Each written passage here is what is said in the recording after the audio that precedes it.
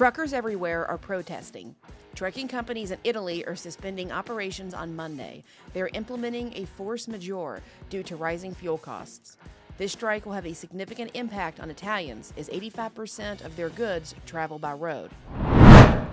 The WHO is asking Ukraine to destroy high-threat pathogens in their public laboratories. They are concerned about potential spills that might occur as Russia continues to bomb the country.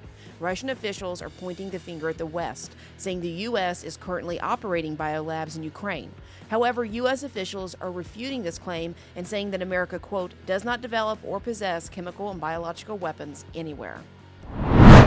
Russia has released a list of exports they are banning. The list contains 200 items. No specific items have been listed, but the Kremlin says it includes everything from medical equipment to vehicles to agricultural machinery. The major commodity that Russia possesses that could be banned is lumber.